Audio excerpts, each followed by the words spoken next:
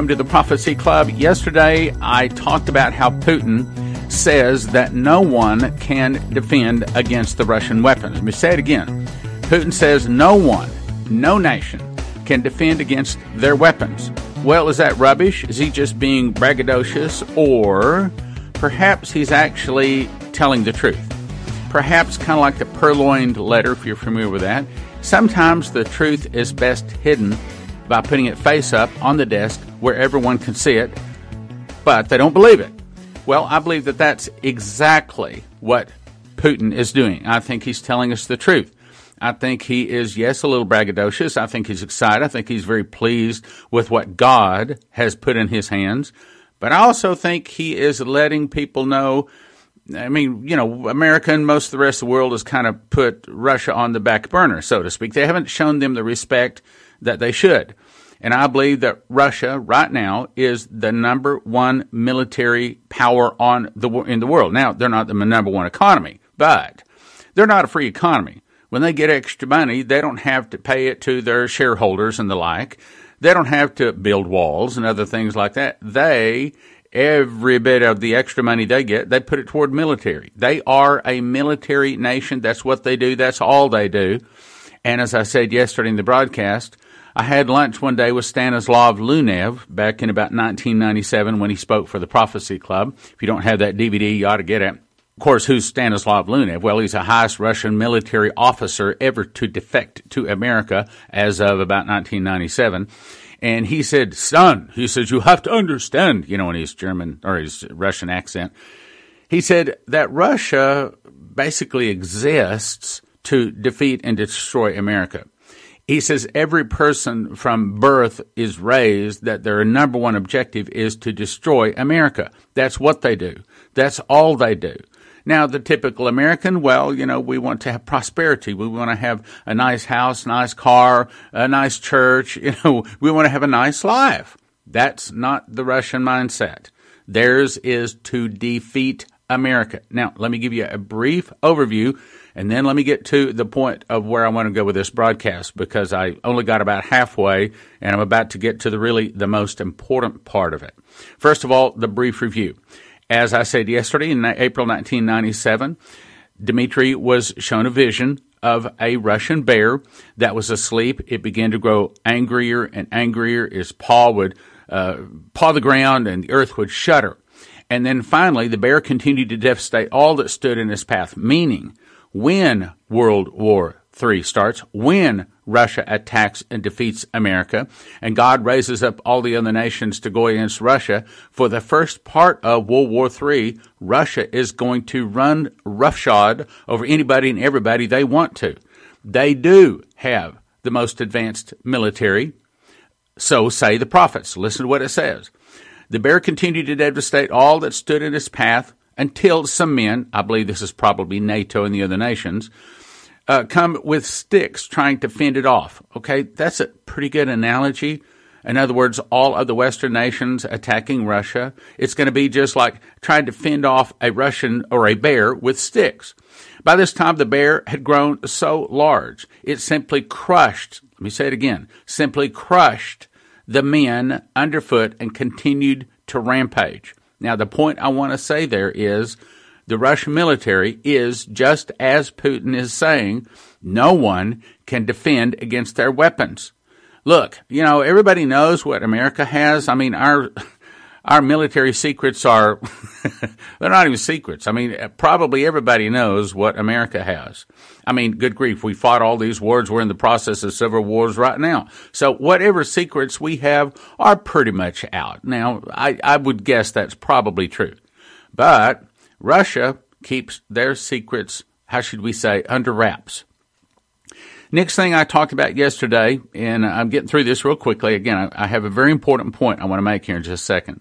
1997, Virginia Boldea tells this story about how Dmitry woke up one morning and she got a tape recorder. She went to his side, and this is what he said, essentially, just a sentence of it, is he saw a bear as big as a building, and it began to do battle with an unarmed man.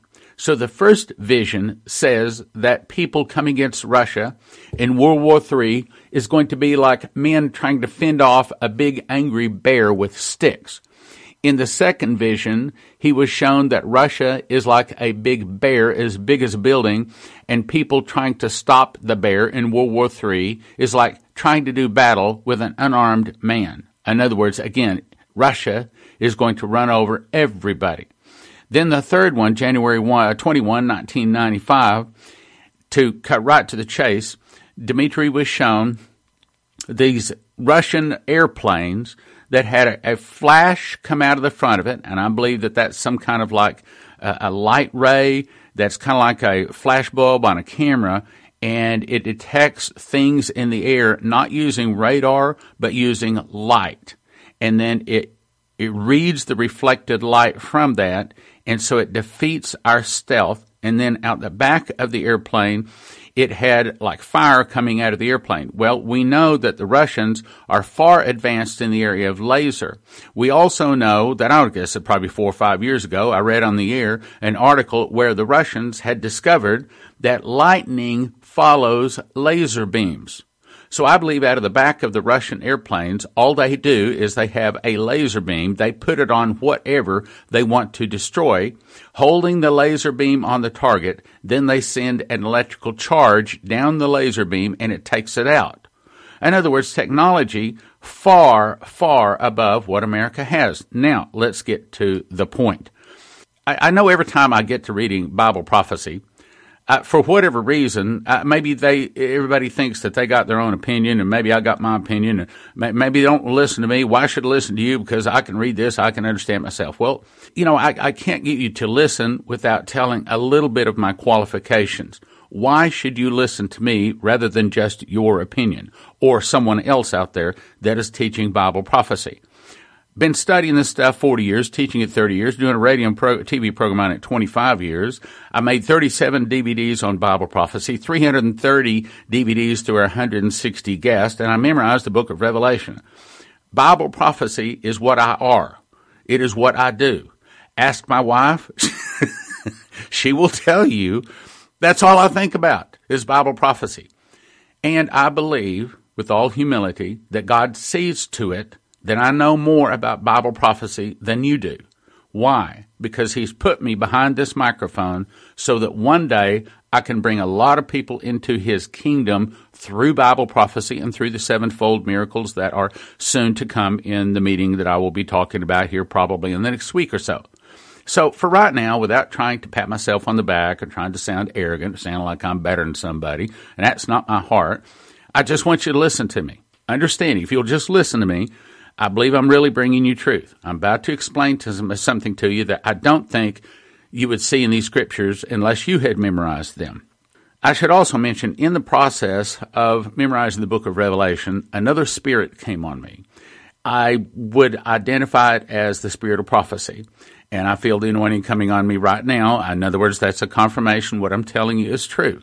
So let's go to Revelation 18. This is specifically talking about America. Now, it says, after these things, John sees another angel come down from heaven, having great power. So this is a very, very powerful angel. Probably, as Michael is the angel over Israel, probably this is the angel over America. And the earth was lightened with his glory, or lightened because he was so bright. He cried mightily with a strong voice, saying, Babylon, meaning America. In other words, God calls America in the scriptures Babylon. And I think he does that because that way if someone wants to believe this is talking about America, they can. And if they don't want to receive the truth, then they don't have to. Okay, that's his choice. Babylon the Great. Now, you see that word great? I think that Donald Trump gave us that name in his candidacy when he said, make America great again. And he won. So I believe God hung the word great on America. And it's like 18 times the word great is found in Revelation 17 and 18. So when it says great, the way I interpret that is that's further confirmation these scriptures are in fact talking about America. So Babylon the Great, or we would say America the Great, is fallen, is fallen. it has is fallen twice. The Bible does not repeat itself. When it says is fallen twice, it means that we fall twice. And my interpretation of that is the first fall is in the early days of World War III when the Russians attack us. The second fall is upon the day that Jesus returns. He has a special destruction coming for America. Not the Christians in America, but rather those people that have killed the Christians. Let's go on. Babylon the Great is fallen, and has become the habitation of devils. Now, habitation, that means that's where devils live. Look at the news. Look at all the protests. And again, the protests, the big ones, the riot, the internal revolution, we haven't seen how bad it's going to get. We haven't seen the height, or should we say, the lows of how bad it's going to get yet. But it's where devils live. We used to be a nation where Christians live. I remember my mom saying that every summer they would have what they call vacation Bible school. And they had this at the public schools. And by the way, she was living in Washington State, which is very, very liberal today. But they would have a vacation Bible school, and all of the children would go down to the public school for vacation Bible school, where they learned about Jesus, and all of them were Christians. And she said the more Christian you were, the more you knew the Bible, followed the Bible, memorized the Bible, the more popular you were. And I remember her saying when I was a child, she says, well, we're not a Christian nation anymore. So you can imagine how far we have fallen now. You see, the world we live in is a far cry from the world Jesus wants America to be. We are the last standard. We are the wall that's holding back the evil from world government and from the destruction of many Christians. Let's go on. So America, the Great, has become a habitation of devils, the hold or the living place of every foul spirit. Now, are we a foul spirit? Just listen to the mouths of the people around you. How much profanity, how much filth and curse words do you hear coming out of the people around you? Look, I live in Texas, which is probably one of the more Christian areas. Imagine those people that live in some of the worst areas, the filth, the fornication, just sin every place. We have become a living place for devils and a place where every foul spirit lives, and we have become the cage of every unclean and hateful bird. Look at the hearts of most Americans. Are they loving? Are they kind? Are they walking around like when I was a child, I was going to Boy Scouts and we were taught you're supposed to help the little old ladies across the street? Well, these days it's like, get out of the way, lady. We don't have that kind, loving, giving heart in America as a whole like we did 60 or 70 years ago. And I think you'd have to say yes with that. For all nations have drunk of the wine of the wrath of her fornication. That's God speak for because she has corrupted, and this is really answering the question, why is God going to destroy America? Most Christians think that God is going to destroy America if he is going to destroy America. And I'll have to say most Christians believe that America is too big to fall. America is never going to fall. But if she were to fall, it would be because of abortion. Okay, well, abortion is certainly bad. There's no problem about that. But that's not what the Scripture says is the reason God destroys America. Now, let's back up and think about this a second. America was the nation that carried the Bible to other nations. I can remember as a child in almost every church out there, especially my church. I can remember most of the children that were growing up. I remember my older brother and the people that were older than him, most of them going to church. Their fondest desire was to learn the Bible, learn all of the praise and worship, learn about praying, and to be able to develop themselves enough to become a missionary. A major part of our church was missionaries. We sent missionaries around the world. This is a small church. Like when I was growing, matter of fact, I was there when they started the church. I was one of the founding members, maybe 7 or 8 years old, 9 years old or something. My mom had to remind me about it. But it was a small church, But the major thrust of that church was outreach. We had missionaries in several different nations around the world, and the missionaries from time to time would come in and show us pictures, and everybody would cry and give more and more to the missionaries. I can also remember when I was a child, we would go out and we'd do caroling. Now, how many people do caroling these days? How many? I have not gone out caroling in years. Matter of fact, maybe we should get that going in our own church. But as a child, every Christmas, we would go out caroling. And yes, sometimes we would go to homes where we knew the people were Christians, but sometimes we would just go to homes and we'd just stand out there in the cold and the snow, and we would sing Christmas carols as an attempt to lead people to Jesus. There was tents that were up all over the place, from here to there. Almost every year there was a bunch of tents, and there was big revivals. And I'm not talking about Billy Graham revivals. Yeah, they were smaller, but they were in little towns and traveling tents and traveling evangelists all over.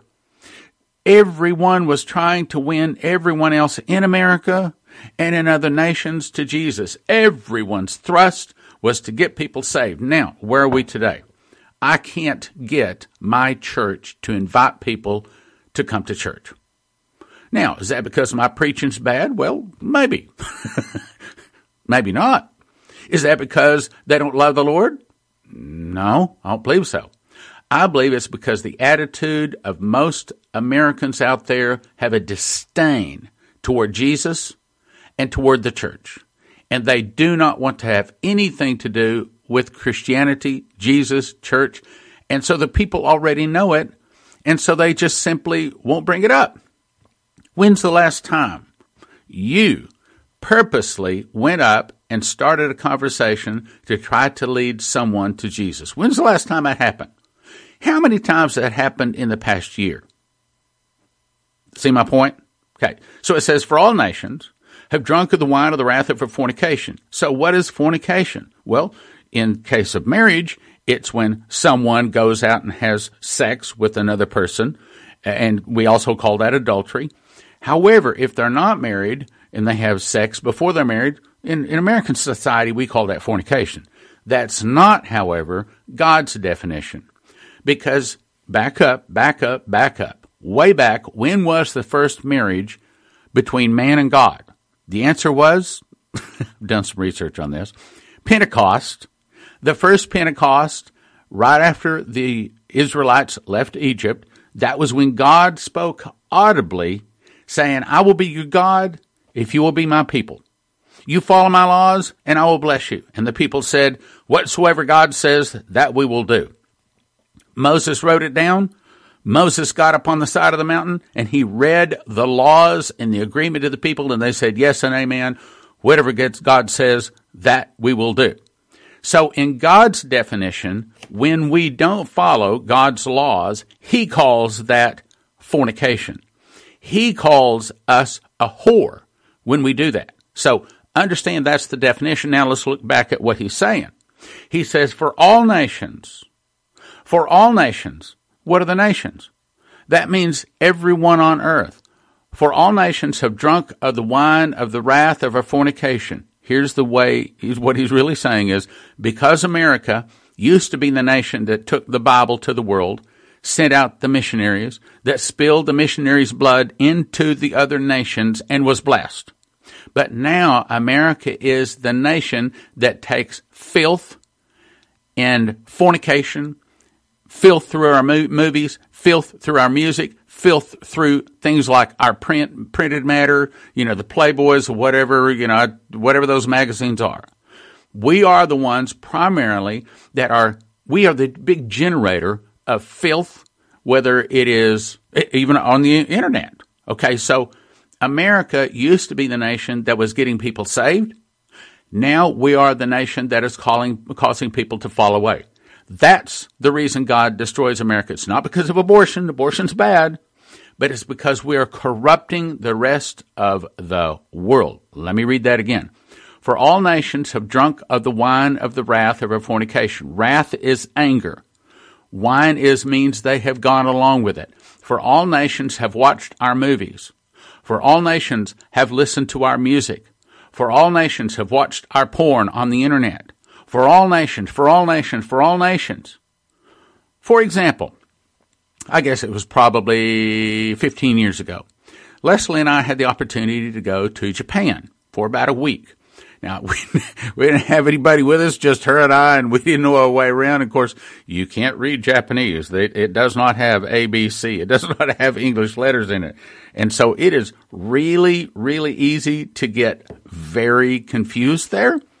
Well, so we went in to check into the hotel, and I heard this beautiful music playing in the hotel. And I said, hey, where can I get a copy of that music? Oh, here, and he wrote down the name of the song for me. And, well, about a block down, there's a building there. Go down and they can help you get this music. So I went down and it was a music store. Now, we're downtown Tokyo, okay? And it was 3 stories tall. This music store, and it was about a city block square. Huge. 3 stories tall, downtown Tokyo. This would be in the ballpark of like downtown New York to us. And so I walked up to one of the people and I handed them this piece of paper, which was written in Japanese. And I said, I'd like to have a copy of this. Oh, height. Yes, come with me. Follow me. And the guy spoke pretty good English. So I walked past the big, giant, I'm going to say 20-foot tall statue of Elvis Presley and all of these other American singers. And I looked around and everything was American music. I mean, it wasn't German music. It wasn't French music. Everything in the store was American music, rock and roll and this and that, all that sort of stuff. So we walked over to the far side of the building on that same floor, and there was this one little area, is about 4 foot wide, about 6 foot tall. Ah, yes, this is our Japanese music. And he pulled out the CD and he handed me the CD and I bought the CD. I thought, this is so funny. Here I am in Japan looking for Japanese music and it's on a 4x6 shelf. All of the rest of the 3-story building was full of American music. In other words, Japan listens to American music. Japan plays American baseball. The whole world wants to dress like us. We're the guys that wear the 3-piece suits. We're the guys that wear the ties and the white shirts. The whole world dresses like us, walks like us, tries to talk like us. Did you know that English is pretty much the world language? I mean, for example, India. Yeah, they have the Indian language, but in the schools, they also teach English. And the same thing is said with many of the nations around the world. English is the most sought after language for a person to learn. If you want to be successful in life, you better learn English. And everybody knows it, and just about everybody on the globe is learning to speak English. Might be broken English, might not be very good, but they speak English. Why? Because God is trying to point, using English, using them point through America. It used to be England. Matter of fact, in the days when England was blessed, England was taking the Bible, the King James Version, to the nations of the earth. Now, let's go back to understanding why God is angry at America and is about to destroy America, possibly, I'm not setting a date, possibly as soon as in 2 years. Could it be that America has as little as 2 years? Could be. I don't know. Maybe she has more. I pray she does. Anyway, Revelation 18:3, for all the nations have drunk of the wine of the wrath of her fornication. Here's the way we would say it. For all the nations have watched our movies, watched our porn, listened to our filthy music, and jived and shucked and all that sort of stuff to our music. All of the nations have watched our porn on the internet. And the kings of the earth had committed fornication with her. It means the leaders of the other nations of the world have also partaken in our filth. And the merchants of the earth are waxed rich through the abundance of her delicacies. So we are the wealthy nation. We are the nation that is putting all of this filth out. I heard another voice from heaven saying, come out of her, my people. And you talk about blind. I think anyone that does not see that this is talking about America is spiritually blind. They're probably also a pre-tribber, I might add. Come out of her, my people, that you be not partakers of her sins, and that you receive not of her plagues. Means, if you don't want to be part of what real bad things are about to come to America, It means you better stop sinning now. Stop sinning, repent, turn to Jesus with your whole heart so he can save you in the day of trouble. For her sins have reached unto heaven, and God hath remembered her iniquities. Now that's very important. That's actually identifying very closely that this is speaking about America. Because a nation that is washed in the blood of Jesus, their sins don't reach into heaven. Their sins are covered. Their sins are washed in the blood. But when it says, for her sins have reached into heaven, it means that this is a nation that used to have Jesus, used to have their sins washed away, and used to have her sins not reaching into heaven. But since she's walked away from Jesus, and her children have not observed and followed the laws and the teachings of Jesus, how many people today are what we call nunyas? Their parents were Christians, but they're nunyas. Means they don't have a God at all. They aren't, you ask them, oh yeah, I'm a Christian. I mean, my parents are Christian. Yeah, but Matthew 7:21 says, not everyone that cries, Lord, Lord, will enter into the kingdom of heaven, but those that doeth the will of the Father. For her sins have reached unto heaven, because this is a nation that has walked away from Jesus, and God hath remembered her iniquities. Well, I see I've run out of time. I really wanted to spend more time on this. But anyway, here's what I ask. I'm not offering another DVD today, okay? And we're just talking, just you and I talking. Lord, let me pray for you again. Lord, I ask you to speak to the heart. If their name is in the book of life, and if they want to win more people to the Lord Jesus, I ask you to speak to their heart and show them the heart of this ministry. And when it comes time for the giving, this is a ministry that wants to win people to your kingdom. So, Lord, I ask you to speak to their heart, and that when they give, that you would give back to them, pressed down, shaken together, and running over. That you would hear their prayers, their desperation prayers, but also their simple requests. That you would hear the prayers for health in their family, health in their finances, that you would bless them in their house, bless them in their car, bless them in their business, bless them in the morning, bless them in the evening, bless them when they go in, and bless them when they go out. And you would hear the prayers even before they ask, and that you would answer those prayers. That you would make them a part of your solution, your end-time salvation, a part of your soul winning of the last days, and that when they get to heaven, that they would hear, well done, thou good and faithful servant. And that you would call their sons and their daughters, their brothers and their sisters, and their moms and dads that have fallen away, that perhaps never have known you, that when they pray for those that they love, that you would hear that prayer, and that you would call them back to you, and they would get their name written in the book of life, those people that are praying right now, that their loved ones, their business associates, their friends, when they pray that their name would be written in the book of life, that you would send the seed of repentance to their heart, that you would hear that prayer, that you would give them many souls, and that when they finally see you, that they would hear, well done, thou good and faithful servant, and their heart would be so in love with you that they would be willing to fall on their face and cast their crowns before your throne, saying, thou art worthy, O Lord, to receive glory, honor, and power. For thou hast created all things, and for thy pleasure they are and were created. And that when they see the four beasts, when they see the 24 elders sitting on their seats, clothed in white raiment with gold crowns on their heads, when they see them, that they will be pleased with their position in all eternity. In Jesus' name, amen. Thank you for listening. Thank you for your prayers, and thank you for remembering us in your giving. God bless. Prayerfully consider supporting the Prophecy Club with your gifts of support. We would not be here without your prayers and generous financial support.